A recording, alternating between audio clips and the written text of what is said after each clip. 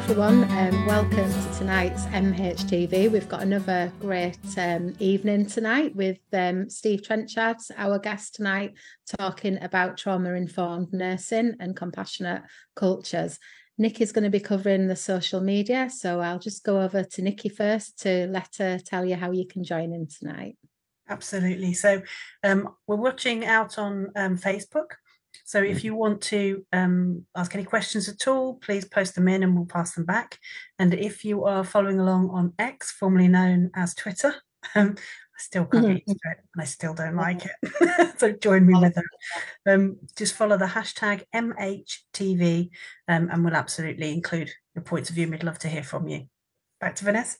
One of the things that's interesting about tonight's conversation, I guess, is that you've had a really long and notable career, haven't you, in mental health, covering roles in, director of nursing post, chief executive, academic roles as professor of mental health nursing. So I guess in your career, interested in maybe starting with some reflections really about those years. How have things changed? Have they improved? Oh, thank you, and it's great being here talking to you guys. I think undoubtedly there have been some things that have improved and some things that haven't. So if we think about the lessons that we can learn from history, let's go back a couple of 100 years. So I had the pleasure and some of the challenges of working at one of the oldest charities in the land, which was the Retreat at York, which was developed on the back of a woman who had been abused at the local York Asylum, who, when she was admitted from a Quaker background, she was within 3 months dead, a woman called Hannah Mills. And the Quakers collectively, they wanted to develop a new model of humane-centered care. If we cycle forward and go into the early 20th century, 1900s, we've got the Hanwell Asylum with John Connolly, who was one of the medical superintendents that tried to challenge at that point, the evidence-based approach to putting people through water baths and stinging them from the ceiling and spinning them around in nets, all that stuff. He was eventually discharged and disbarred because he was too seen to be too forward-thinking. And then if we go to the work of the 60s with Goffman and Barton, and then more latterly we've got Winterbourne and, the recent case of Greater Manchester in the forensic service. So I think they have at an individual level and a therapy level, I think things haven't changed, but things have improved. But there are still, the potent energy in psychiatric hospitals and mental health institutions means that things can quickly go wrong. And maybe in a bit, talk on that piece about compassionate leadership and the need for a constant focus on culture, how we do things around here. And there's something in that whole piece about how we look after one another, how we're compassionate to ourselves, and more than kindness, more than being empathic, but that whole compassionate piece. When I Derbyshire Healthcare NHS Foundation Trust, prior to starting as chief executive, I did a 3-day workshop with Professor Paul Gilbert to understand his thinking around compassion from an evolutionary perspective and the way he had developed his CBT model for understanding shame and understanding depression and understanding compassion as a model. And I don't think we've really got to grips with that as a profession in terms of really understanding inhibitors and the protective factors that stop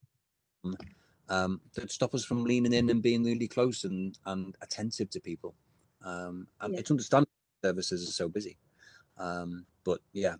So I think there are some good things. I think the evidence-based around psychosocial interventions in the 2000s was fantastic at challenging and tackling the poor outcomes for people with serious mental health problems such as psychosis.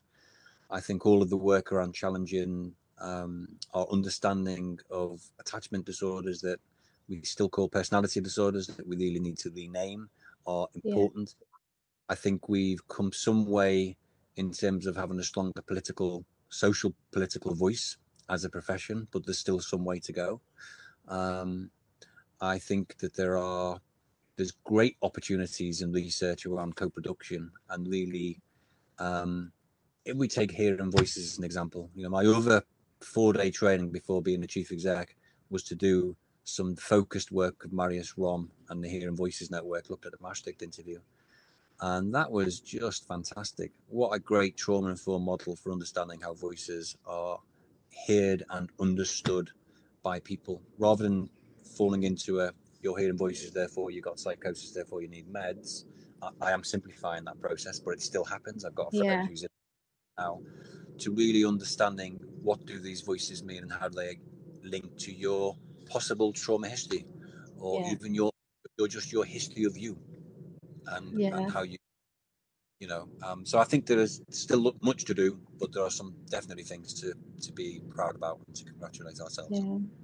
I think it's interesting, the Hearing Voices movement, because I think, Nikki, we probably started our careers at a fairly similar period, but in the early 90s, certainly when I trained, it was very much that you were told, don't talk to people about their voices because it's glued in with people. And we've really moved on from that, haven't we, now, to kind of really engaging with people, helping people to understand, and thinking about people that I've supported in my career, also people who sometimes have positive voices, and people who talk about feeling lonely when the voices have gone. So voices are not always negative, are they, either? So I think we have moved on quite a lot in our understanding. And it was interesting what you were saying about the history of nursing, because I often reflect on that. And I think mental health, more than any other branch of nursing, has a whole history around power and coercion, doesn't it? So I think that that for me really links into why it's so important now that as part of our identity, we are very much about, giving a voice to other people. And I think where the trauma-informed work is so important, isn't it, around psychological safety and trust, and working with people rather than doing things to people, and certainly restrictive practice, which is still very much around, I think, although more covert probably than it used to be. So yeah, I would agree with you. It's quite mixed, really, isn't it? We have moved forwards, but in some ways I think we've got a lot to do still. And also your comment about compassion, I think, is really important, because again, if we're talking about history, when I reflect back, I became a nurse in an era when we didn't talk about our own mental health. And it was almost as though you're a nurse now, so you have a perfect family. You don't have anyone who's ever experienced any mental health difficulties. You've never experienced any mental health difficulties, and you're just going to be caring for people who've experienced that, which of course was absolute nonsense. And I think we have definitely shifted somewhat in that people are starting to talk more openly about their own mental health difficulties. And I think as part of that, we're kind of starting to acknowledge well-being more and compassion. But again, I think it is complex, because we still see a lot of burnout, don't we, in mental health nursing, I think. And I don't think people always realise, possibly until they move to a different area often, that they were burnt out during a period of practice, I think. And I think one of the fantastic developments is around peer support and lived experience, not just of people who become peer support workers or lived experience practitioners, but also of nurses that are supported to be very open about their own lived experience. As a student working at Tudor Lloyd Hospital many moons ago, there was a particular ward that was for professionals only, and it was for medical nursing professions from each of the different families, people from religious backgrounds we had. It was a very specific and specialist unit, and most people worked on the assumption that you wouldn't work after this. So that pessimism associated with mental health, I think, one of the things that has really improved in terms of the openness that we have around mental health. But I think there's also some difficulties with that as well. We live in going back to the political stuff, we live in a neoliberal community, and where actually we still place the blame of illness or poor health on individuals and Yeah. misassociation with what political decisions are making. You know, we've learned a lot from COVID, but we had some of the worst outcomes in the world from COVID because of austerity. Yeah. That is a political decision. We've got fewer mental health nurses because of austerity. We've got fewer Yeah. beds per 100,000 because of austerity, all because of political decisions that are taken. And of course, when you're working at the front end of care, you need your leaders, and they have to be political leaders as well as chief executives and directors, others, articulating the reason why people still keep flowing into services despite a plethora of other services that might be around. Yeah. Take children's mental health. I mean, in the last year, I've been working and set up a new hospital, and we set up a new trauma-informed model. We called it the STEP model. So STEP was like the three legs of a stool. So first step was how we you. The second one is how we work to help you recover. And the third one was what you should experience and how you get better with us. So, you know, systematic systems approach, trauma-informed approaches, emotional eating disorders in young people, and positive behavioural support are all good evidence-based interventions that our NMC says and our code says that we should be aware of and be able to have those skills in those areas. The second step was around, you know, providing structured care, providing trustworthy care. So everything we do is in the public domain. We have to demonstrate we're constantly trustworthy. For young people in services that have been traumatized, they're looking to show that you are going to be non-trustworthy, like everybody else in their life has been. You know, empowering and with the work that we do, and absolutely person-centered. And the person-centeredness, I think, often is misunderstood. It's about the use of language for that person. It's understanding their particular story and life events and how they like stuff. So it's really at focus. And then the third, you know, model in the STEP model is about the first thing you should feel as soon as you step through our door, and in fact begin to think about us, is safe. And you mentioned this psychological. So safe in our services has to be the number one. And there has to be a whole heap of work on what that means for the individual, because, you know, safety is very different for everybody. And then we've got therapeutic, we have to be empowering, and we want young people to make progress in their services. So that was a great attempt at bringing together a lot of experience from a very experienced MDT to think about a new trauma-informed pathway for young people with eating disorders and complex needs. So I think there are some good examples out there. But, you know, if I think about NHS and culture, I struggle to see real examples. Not only do we still not capture at board level how many people are recovering our services, apart from the IAP measures, we still don't know that. I agree with that. They're recovered, we don't know, we don't capture it. And any measures of compassion in leadership. And, you know, there are some really interesting ways that you can cultivate compassion at boards and then help it to feed down. The ways in which you can do that. I think still things that we talk about that we probably need to be a bit more braver in terms of enacting. That's one. And one of the first things is about calling out poor behaviour, of course.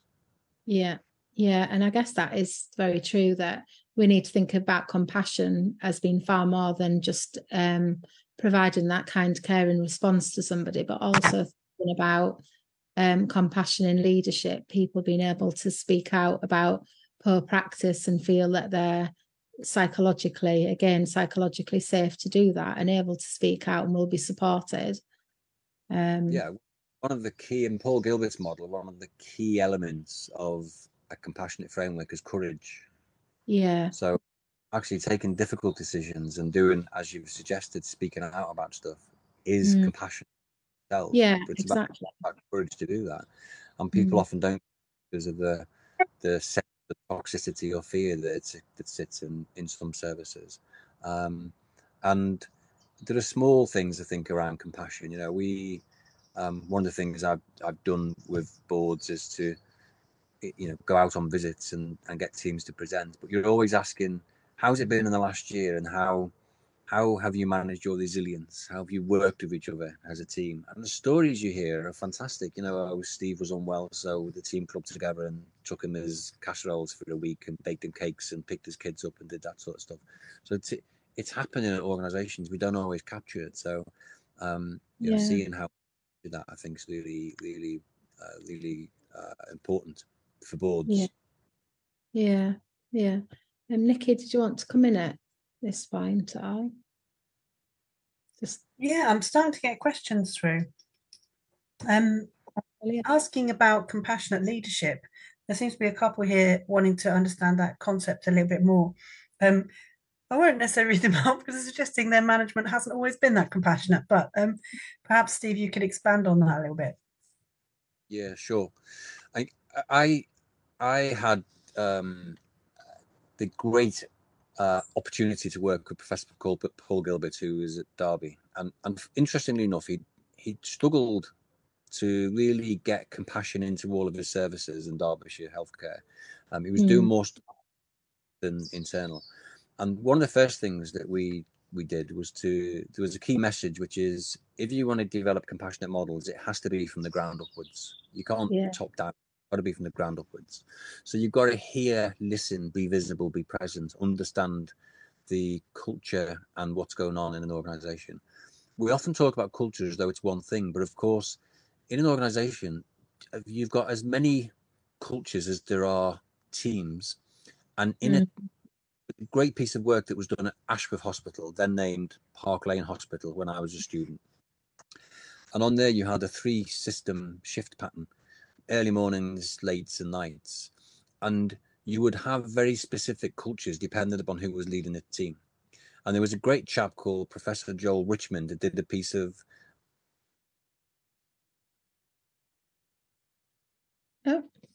what was happening on the ground. It comes back to my point about leadership, particularly team manager, you know, clinical leadership is absolutely crucial. I don't think we do enough to develop that tier of leadership.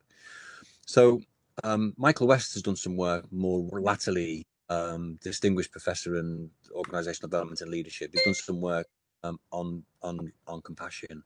So take the model of compassion. It's you know, the definition of compassion is about noticing distress and having the motivation to act upon it. So it takes skills.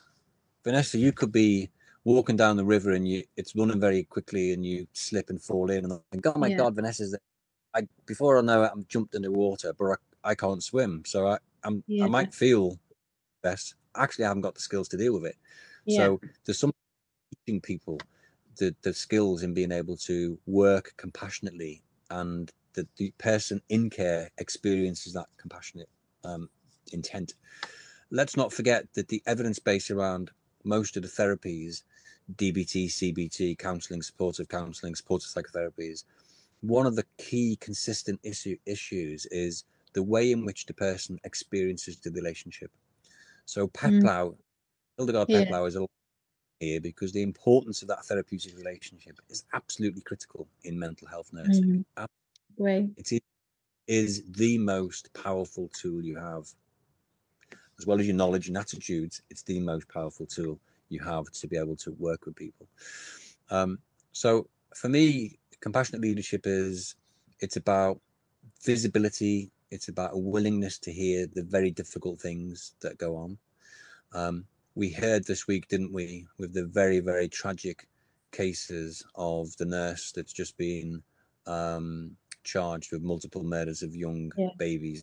That nurses and others didn't listen. It's rekindled the debate on whether nurses need to be registered and managed.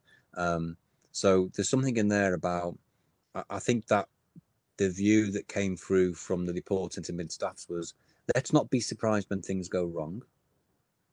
Don Warwick's work, you know, you've got to be very to the possibility that things are going on under your very nose now. And being open and willing to hear that from people. So I still hear of many people who are on national courses like the leadership courses and things who are going into those spaces and are in tears for the first several days because of the level of stress and distress that they experience at work, and that can't be right.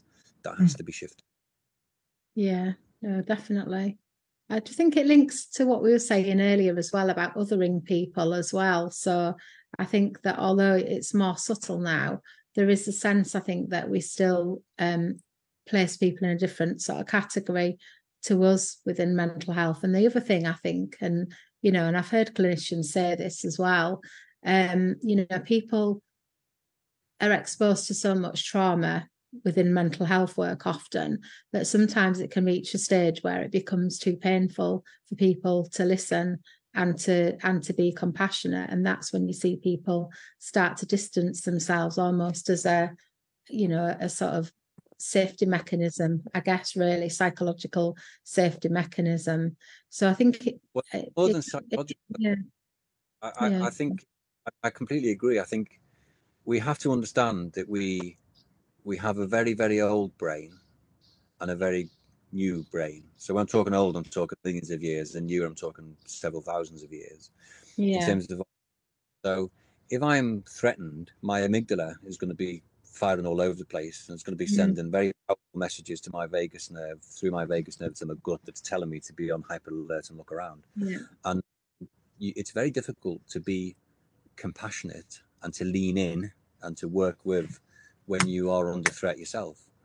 And that goes to managers. It goes from the focus on performance management and performance systems. It goes on the focus from checking numbers and data sheets and performance cards. It goes, it's triggered by things like CQC experiences. And there's a paper I'm waiting that I'm still cogitating over about adverse leadership experiences. So we have adverse childhood experiences.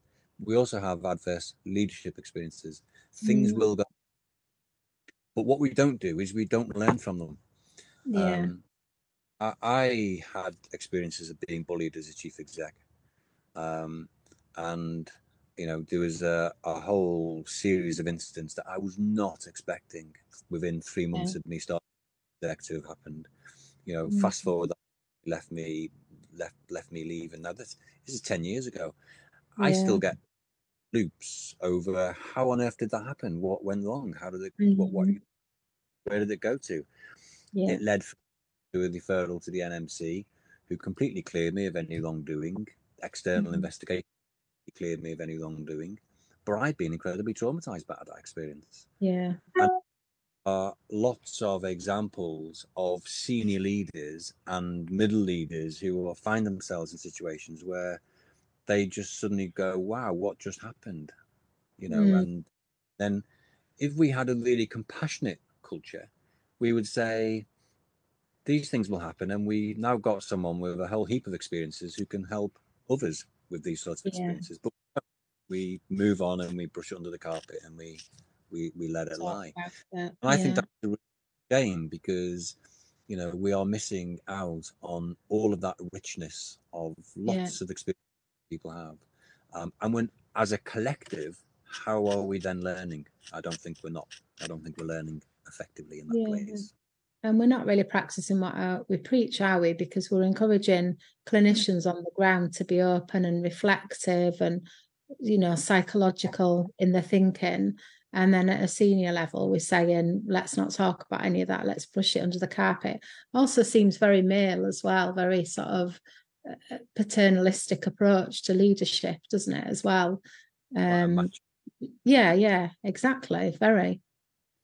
I remember when I was working at West London Mental Health Trust, I was a chief nurse there, and I'd done some work with Marius and Pete Rom, Marius Dom and Pete Bullimore previously, and what I was noticing was that through our serious incident reports, people didn't have a good grasp on how to work with psychosis. I don't mean in a psychosocial managed process way, but just think creatively out of the box on how you understand unusual experiences that people come into services with.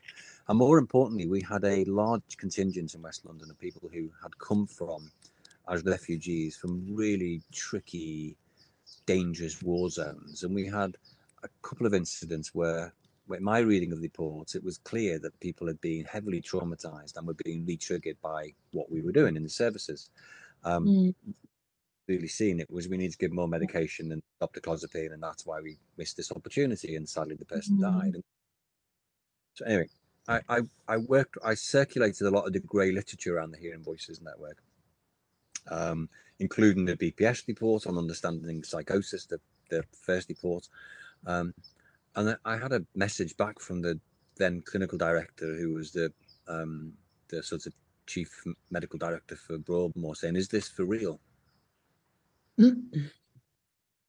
And I remember a long conversation with my then deputy director nurse, and I said, "It's okay. This is a view, and we need to see what the culture is saying about it." So it was really interesting. Over the weekend, there were lots of other then discussions with other doctors and other senior nurses, and we did the training. We did the master training, and a couple of months later, I was in the therapy centre in Broadmoor, and there was a guy who one of the nurses had gone back and started working with the voices they heard. And he said, if someone had done this when I was on my first acute admission, I wouldn't have gone on the pathway to low, medium, high secure services.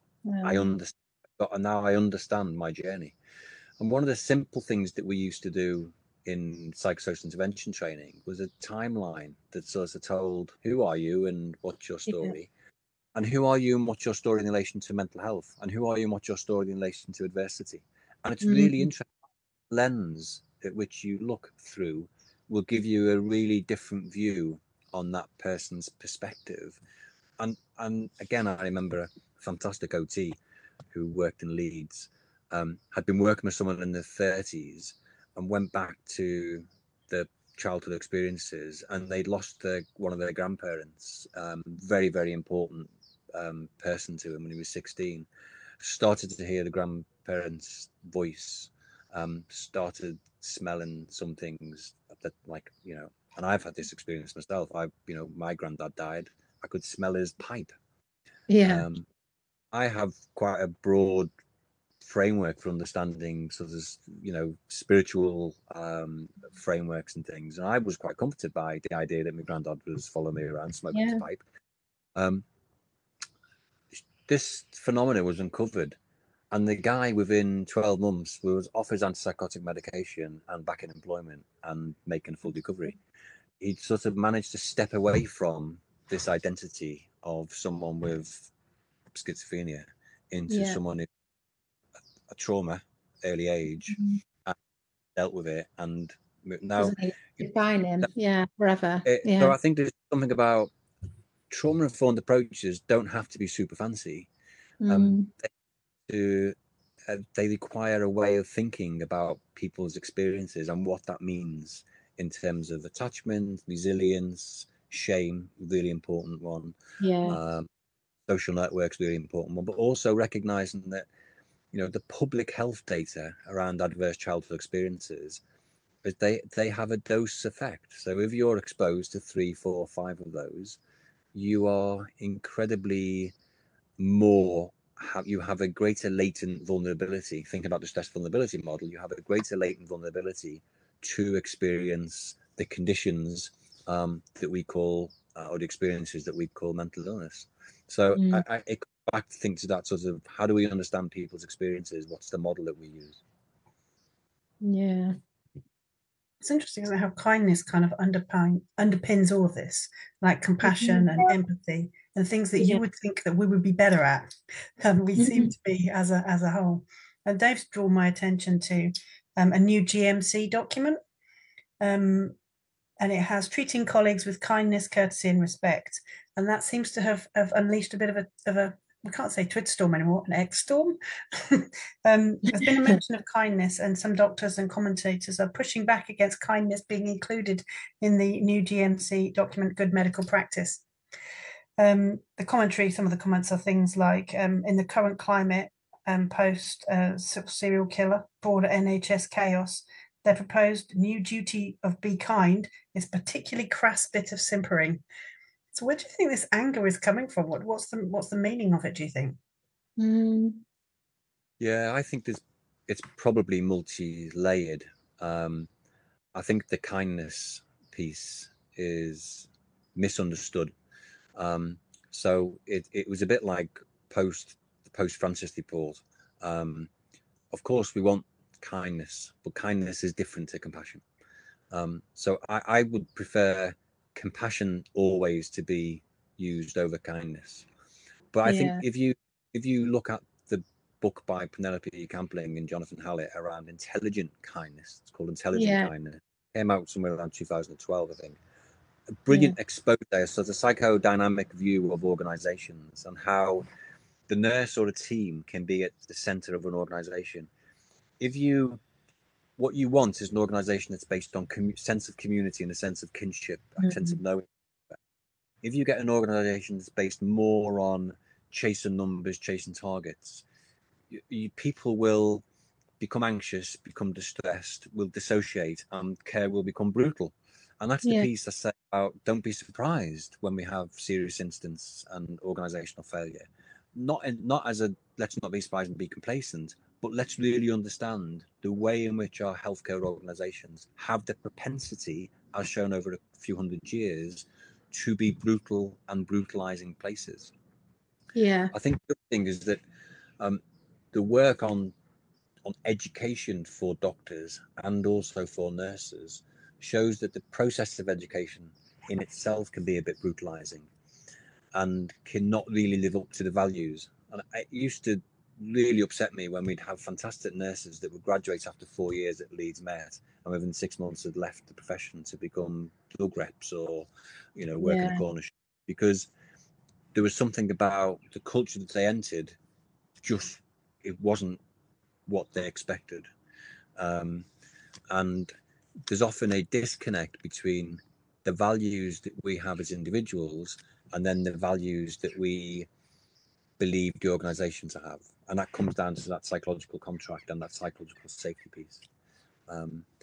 I also think doctors, as one of our lead professions, are cross and angry with austerity. They're cross and angry with the pay deal. They're cross and angry with the number of people that died. They're cross with some parts of the public because the hand clapping really didn't go as far as it needed to, or as far as it could have done, should I say.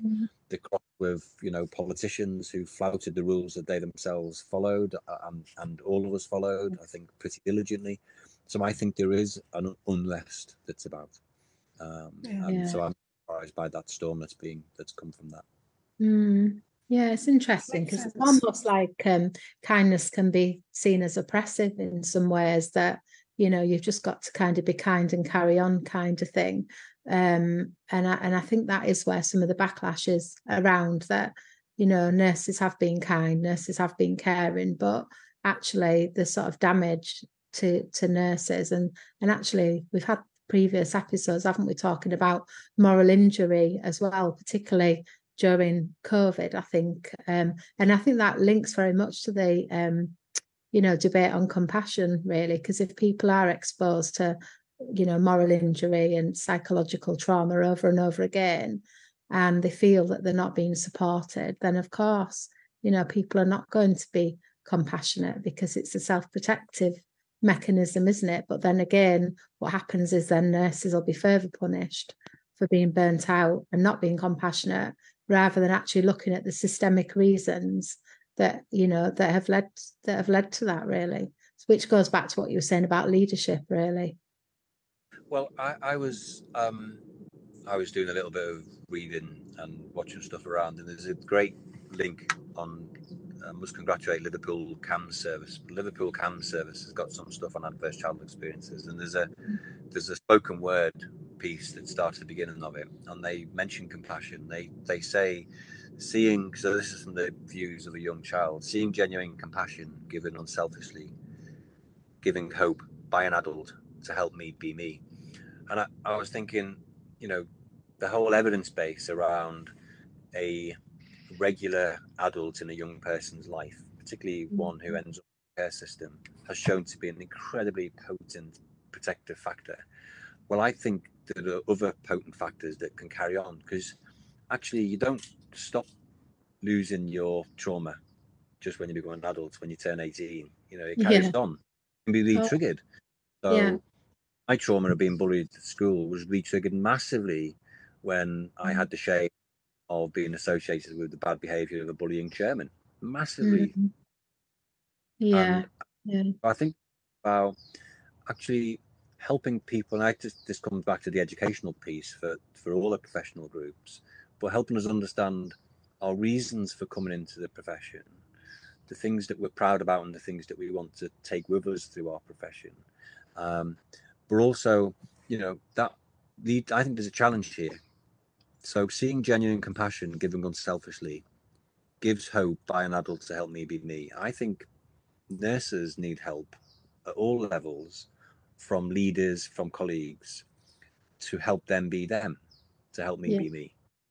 So there's something about what does that team look like? So if we begin to pull out bits of research, so Len Bauer's research on Safe Awards, brilliant stuff. Oh, brilliant. Yeah.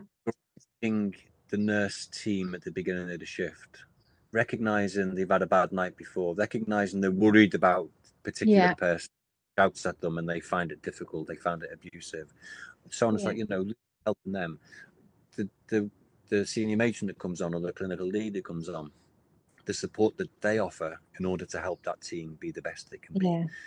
Then up to the next level, and so on and so forth. When we used to invite people, when I used to invite our teams to our boards, we used to do a regular, I used to say, look, the things that keep you awake at night are the things that keep me awake as a director, nurse, and a chief exec, because you're worried about patient care, as am I. You're worried about people and recruitment, as am I. You're worried about your finances, as am I. But I never put finances at the foreground. That was always in the background. So, it's a shared endeavor. It's about healthcare. It's about positivity and hopefully, recovery-based experiences for people. But so I think there's something about how do we cultivate communities of leadership in organizations where people know to go and talk freely about stuff. Schwartzrand is a great example of where that's been attempted. Needs to be more routinized in the way in which the organization itself is set up.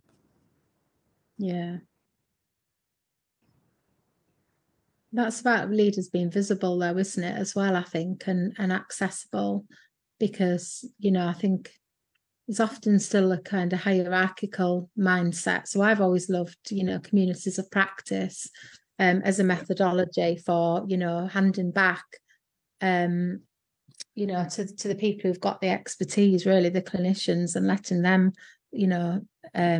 find solutions to sort of intractable problems, because often that doesn't happen. I think there's a bit of a hierarchical mindset. So we think, of course, talk to a leader, but actually, if you're a newly qualified nurse, you're not necessarily going to have the confidence to go and talk to a senior leader, because what you've learned is that you're not allowed to go and talk to somebody more senior. You need to talk to your own leader first, and then often issues are quashed, aren't they, at that level? So it's I think it's very difficult, isn't it, for people as a change approach. Social movements, I think, are really interesting.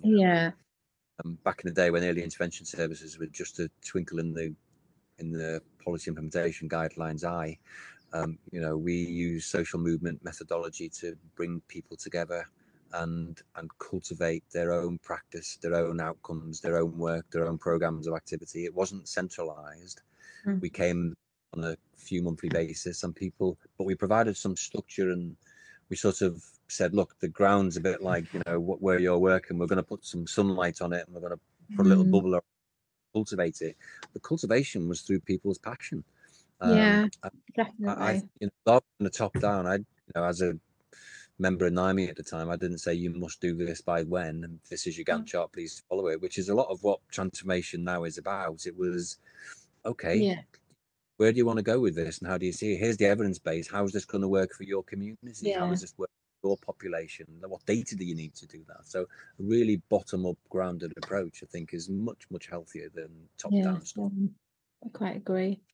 Most top-down transformation fails abysmally and spends millions of pounds. For all the reasons that we just talked about, really. Because we're asking people to do things in kind of with very limited resources. We need to win people's hearts and minds over, don't we? People need to be connected to the issue and the purpose of what they're doing. And I think by not engaging people in any transformation, that's where it tends to go wrong. So I think engagement is often seen as we haven't got time to do the engagement. We need to move straight into what's the new model we're developing, when are we going to deliver it. But actually, if you spend, I've always thought, if you spend that time on engagement and building relationships, then you're going to have a more sustainable model in the long run. So yeah. Absolutely. And guys, I'm just looking at the time. Oh, We've covered career leadership, trauma-informed care, compassionate yeah. cultures, learning from history, evidence-based and mental health nursing, ACEs, models for distress, hearing voices. And I think maybe we need to take a breather. We've whipped through some really major issues. I've been really interested as well about thinking about kind of kindness and how it can be quite triggering for people, how it can make people really angry when it's offered as the only solution to stuff that's systemic. And I think you both made that point really well. I guess we need to start thinking about if there's anything that we want to say before we finish up tonight. Vanessa, is anything from you? Yeah. No, I mean, I think that I was just thinking about what we can celebrate, because we've talked quite critically, haven't we? But I think what I feel at the moment is that there is a bit of a shift in, like the Mental Health Deserves Better campaign, the sort of relational manifesto. I don't know if you've seen that, the Royal College of Psychiatrists are promoting. So I do think there's a bit of a sea change at the minute, where there is a group of us who are kind of thinking about actually what's mental health nursing about, and kind of trying to refocus ourselves on the therapeutic relationship and what's unique about mental health nursing. The thing about mental health nurses that I think is positive is that we do tend to kind of come together over issues, and I think on the whole we generally have quite strong identities in terms of what we think mental health nurses are about. So I think on a positive, it's been good to see the way the mental health community has started to come together a little bit recently to kind of try and reclaim back some of what mental health nursing is about. So that's my reflection. Steve? I think there's something about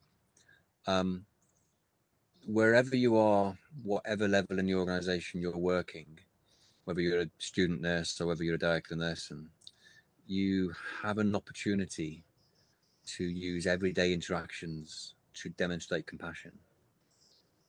So in the number one challenge for IMROC, which is the implementing, recovery and overcoming organizational challenges, the number one is to use those day-to-day interactions to support recovery conversations and demonstrate that you are true. I think the same applies for the way in which we frame our emails, the way in which we talk to people, and particularly the more senior you get, there's something about your non-verbals and your verbal, the language you use, has to.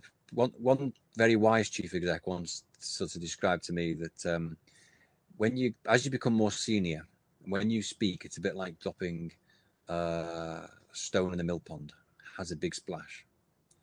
When you're junior, it's a bit like dropping a stone in an ocean, hardly anyone notices. That's how important your action is. So I just think there's a great opportunity to really dig into what we understand by compassion and that whole leadership, and but more importantly the practice piece, and practice on ourselves. We are our most vulnerable and long-lasting patient for ourselves. I can use that term. So being patient with ourselves and then looking after ourselves is going to mean we're better able to be in the game longer, looking after other people. So I think that would be my it's a nice note to end on. While form changes and ICBs change and ICS has changed and stuff, people are people. Haven't really changed. We won't see significant biological changes in our next 1,000 years as a people. We'll see biomechanics and all that sort of stuff happen, but in terms of our and how we work, the importance of emotionality, I think, is absolutely critical. Good note to finish on there, I think. Thank you very much, Steve, for your time. I've got loads of things that are buzzing around in my head now that I know I'll be thinking about, so appreciate that. And also lovely to see Vanessa. Dave, I've just spoken to offline, and he hasn't got anything to add. So, other than to wish everybody a very good night. Thank you for your time. It's been lovely to have you with us. Good night. Good night, Michael.